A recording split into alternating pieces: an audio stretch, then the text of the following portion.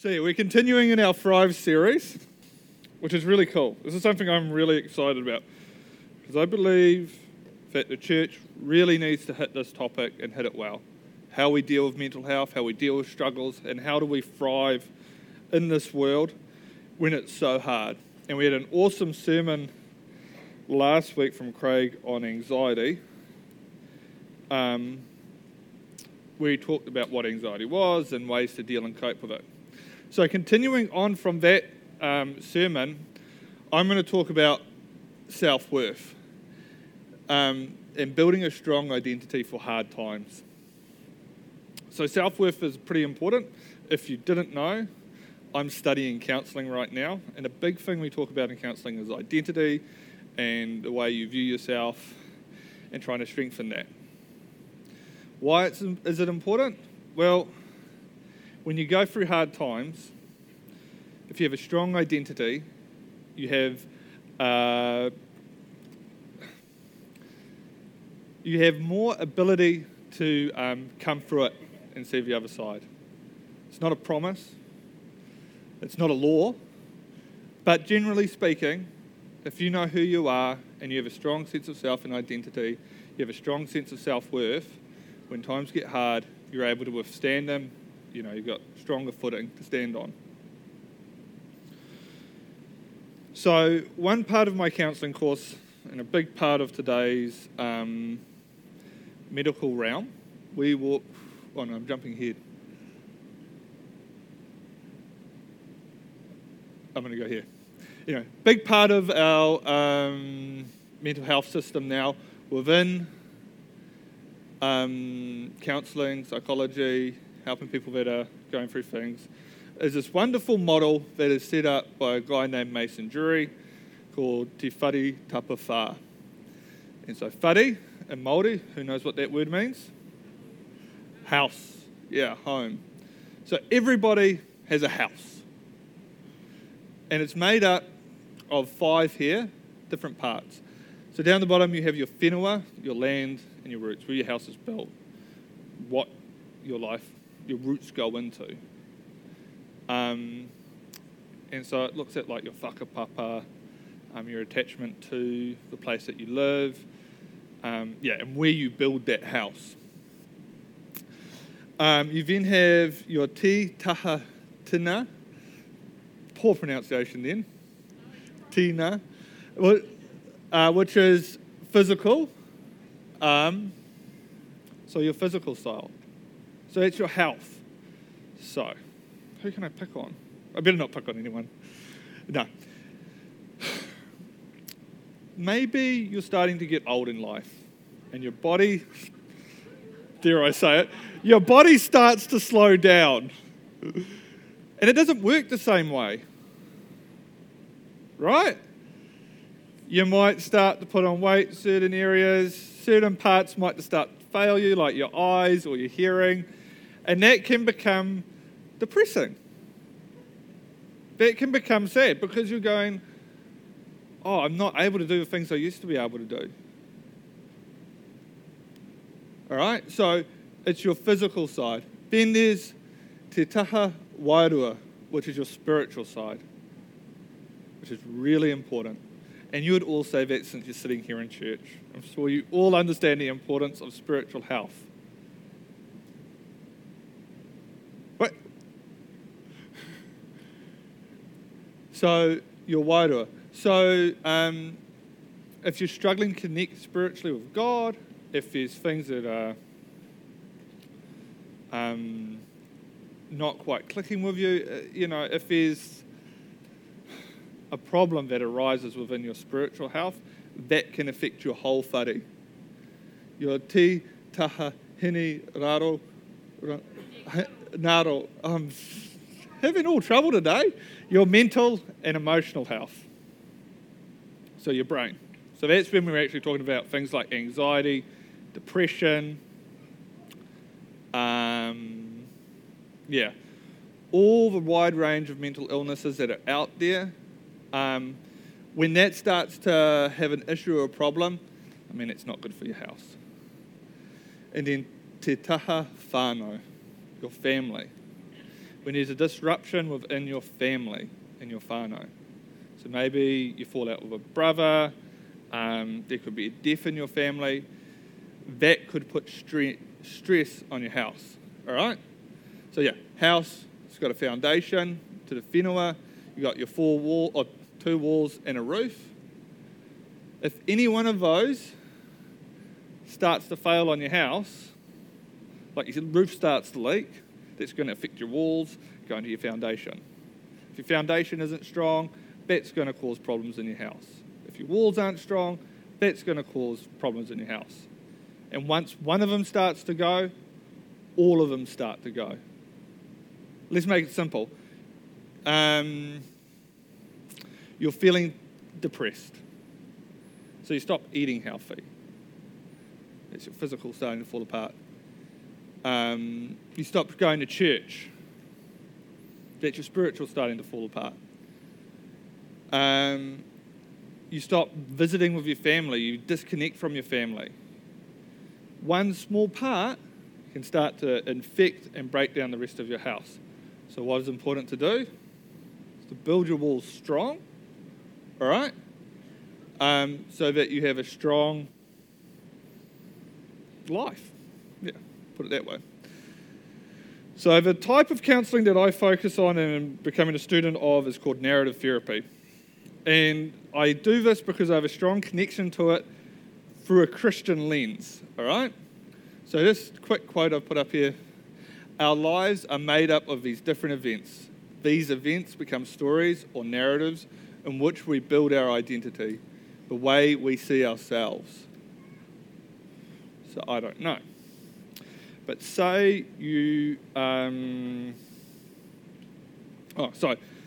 we all have these narratives and stories in our lives, and these narratives and stories are what help build a strong house. So maybe you're a good rugby player, right?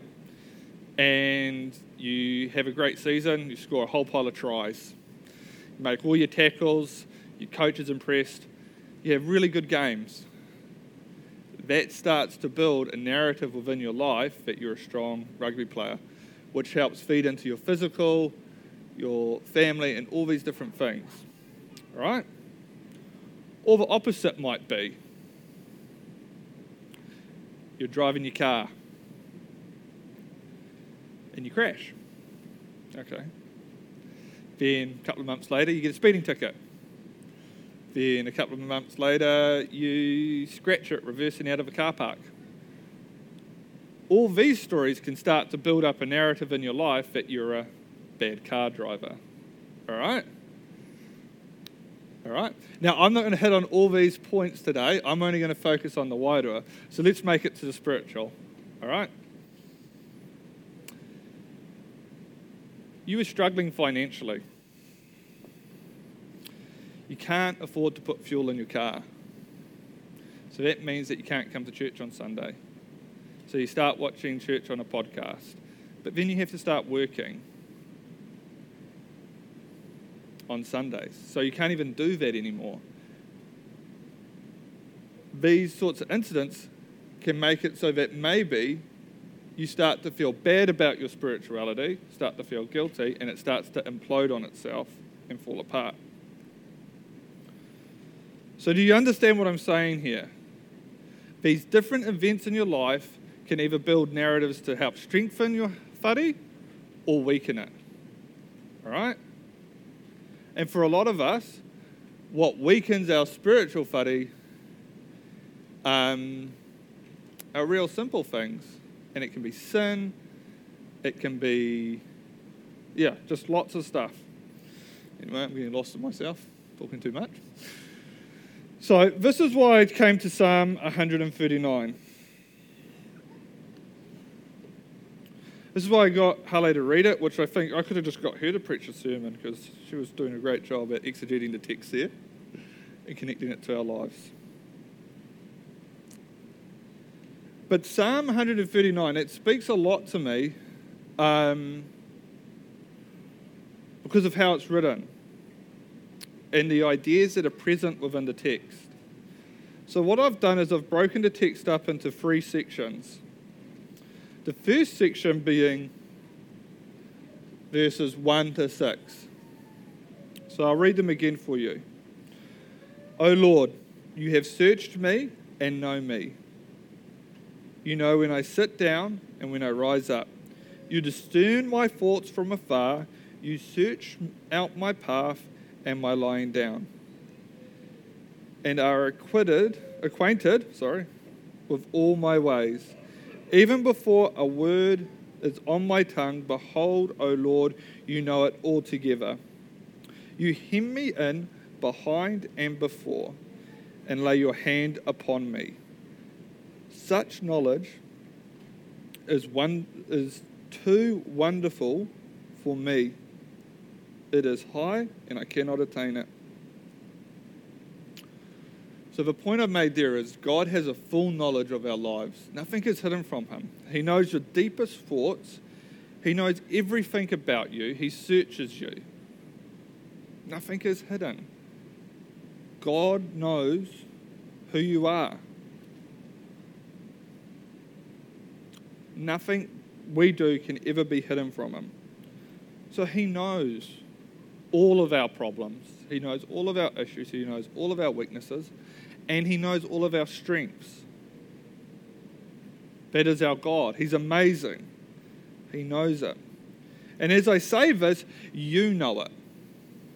And I'm sure you're able to go through and search your own heart, and I'm sure there's things that you'll rack up that are not good.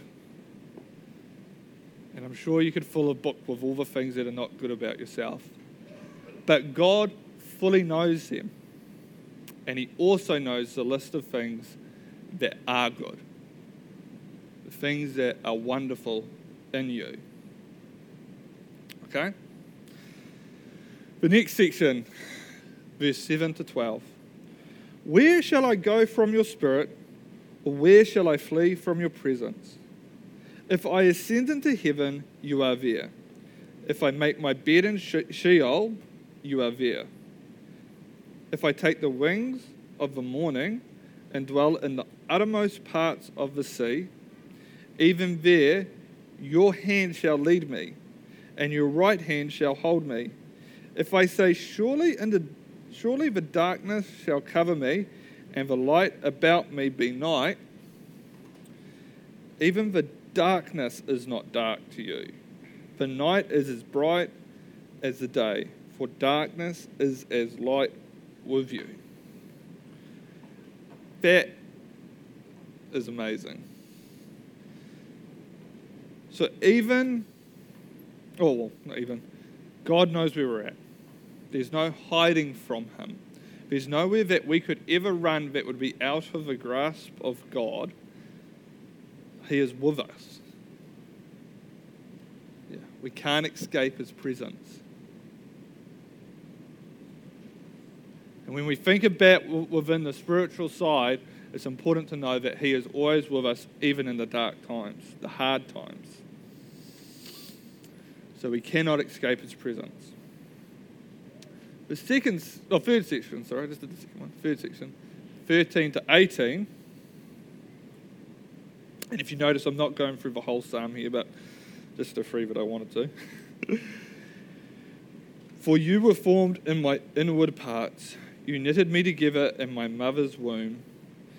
I praise you, for I am fearfully and wonderfully made. Wonderful are your works. My soul, it is very well. My frame is not hidden from you. When I was being made in secret, intricately, you get that word, intricately woven in the depths of the earth, your eyes saw my unformed substance. In your book were written, every one of them, the days that were formed for me, when as yet there was none of them. How precious to me are your thoughts, O God. How vast is the sum of them. If I would count them, they are more than the sand. I awake and I am still with you. before we even walked this earth, God knew who we were going to be and still loved us. That's powerful, man. When we put all of our problems down on a piece of paper and we put all our issues, all the hard things in our life, we put everything on a piece of paper, God knew them. The hard stuff, the really hard stuff, God knew that. And He still created us. And that might be bittersweet sometimes because there's some really hard stuff that we could put on that piece of paper, and God still allowed that to happen. And we live in a fallen world where we are not perfect. But within all this, God still chose to make us, and He delights in us. And He has. I just love verse 17 and 18. How precious to me are your thoughts, O God. How vast are some of them. If I would count them, they are more than the sand. I awake and I'm still with you. And to think, before we even walked, God had these wonderful thoughts of us and this wonderful plan for us. It just blows my mind. Right. So as I sat and I mulled over this week and I opened up my study books, I turned to St. Augustine from a hippo. It's a place, not the animal. It's not from a hippo. And in his commentary on this verse, he made a really interesting link. Or from these verses, from the psalm. He linked this across to the prodigal son. So I'm going to tell the story of the prodigal son.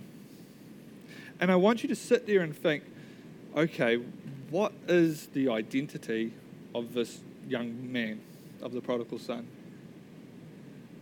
Look at the way he reflects on himself through his journey in life. All right? And in this story, in this journey, he comes to a pretty lowly place.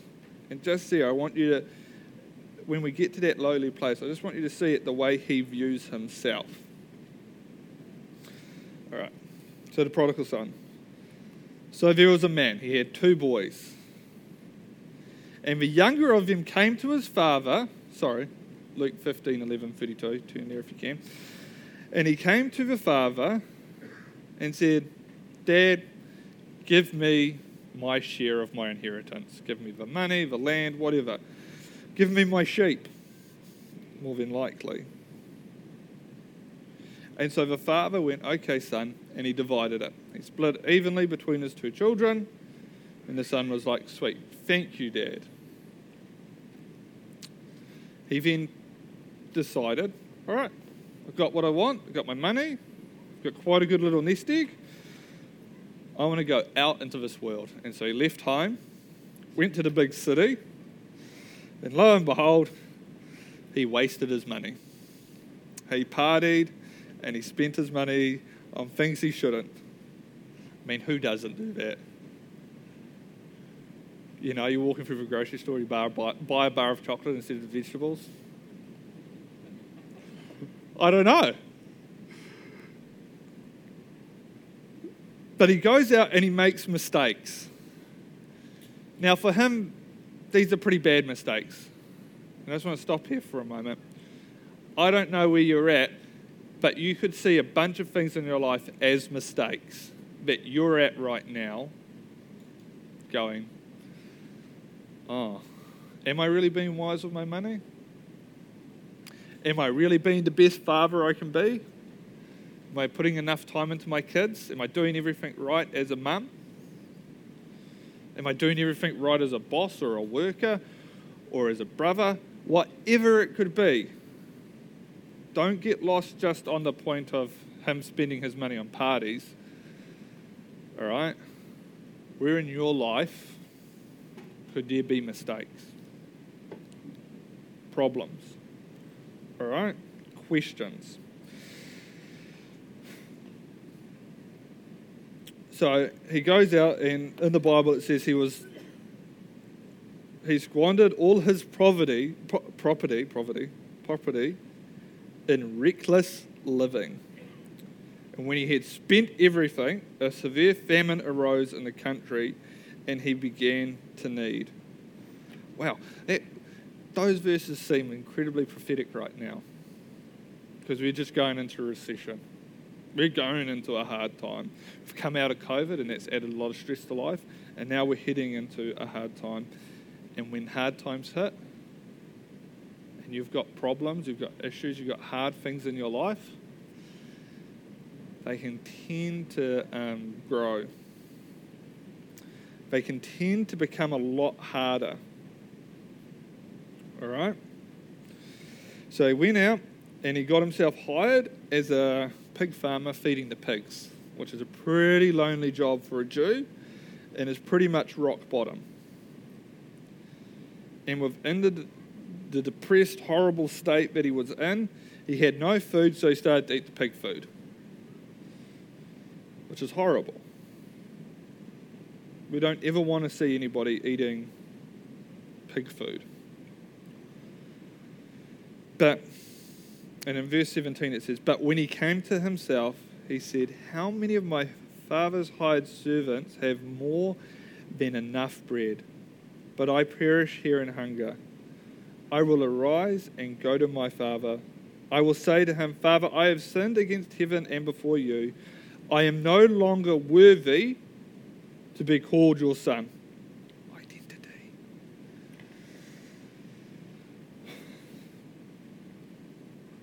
"Son, treat me as one of your hired servants." And so he arose and went to his father's house. So if you didn't pick it up there, that's what he felt about himself. He'd gone out and he'd made such a mess of his life. He no longer deserved to be called his father's son. He should be seen as a hired servant,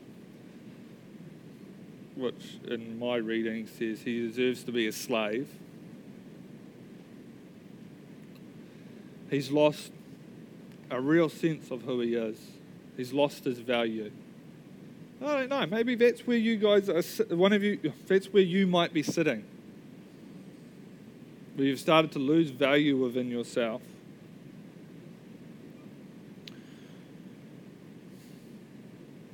I know because I've been there and lost value in myself. I've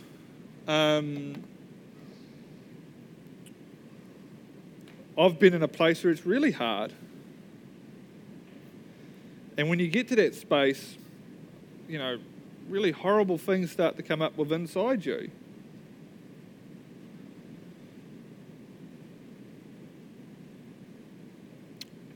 So I don't know, maybe that's where you're at this morning. That might be where you're at in a few weeks' time or in a year's time, whenever. Because I'll say this, mental health can be present in anybody's life at any moment. There is no two ways about it. You can just all of a sudden, due to circumstances around you, due to different things, have a mental health issue arise, mental health break arise. And you might end up where you've got all these things going on around you, all these problems, and not know how to deal with them. And within that, you start to lose value of who you are and of yourself, and it can become utterly destroying. But back to the story. He returns home, and as he's walking down the road and he starts to get close to the village, his father sees him. And his father, he stands up and he runs down to embrace him and he kisses him and said to his son, and his son said to him, "Father, I have sinned against heaven and before you. I am no longer worthy to be called your son." But the father said to his servants, "Bring quickly the best robe and put it on him, and put a ring on his hand and shoes on his feet, and bring the fatted calf and kill it, and let us celebrate. For this my son was dead and is alive again. He was lost and he is found." And they began to celebrate. So his father, when he failed to recognize of himself his own value, his father recognizes his son's value, still seeing value and worth in him.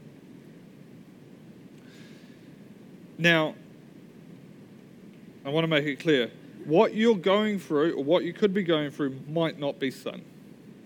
All right? It might be purely a mental health issue. It might be a whole pile of things. The point I'm making within this story, and what I want to point out in this story, is that there's a problem within this child's life where he has lost value within himself. And he's got to the point of feeling no worth, and he returns to his father, and his father automatically sees value and worth in him. He witnesses to him what he is actually worth.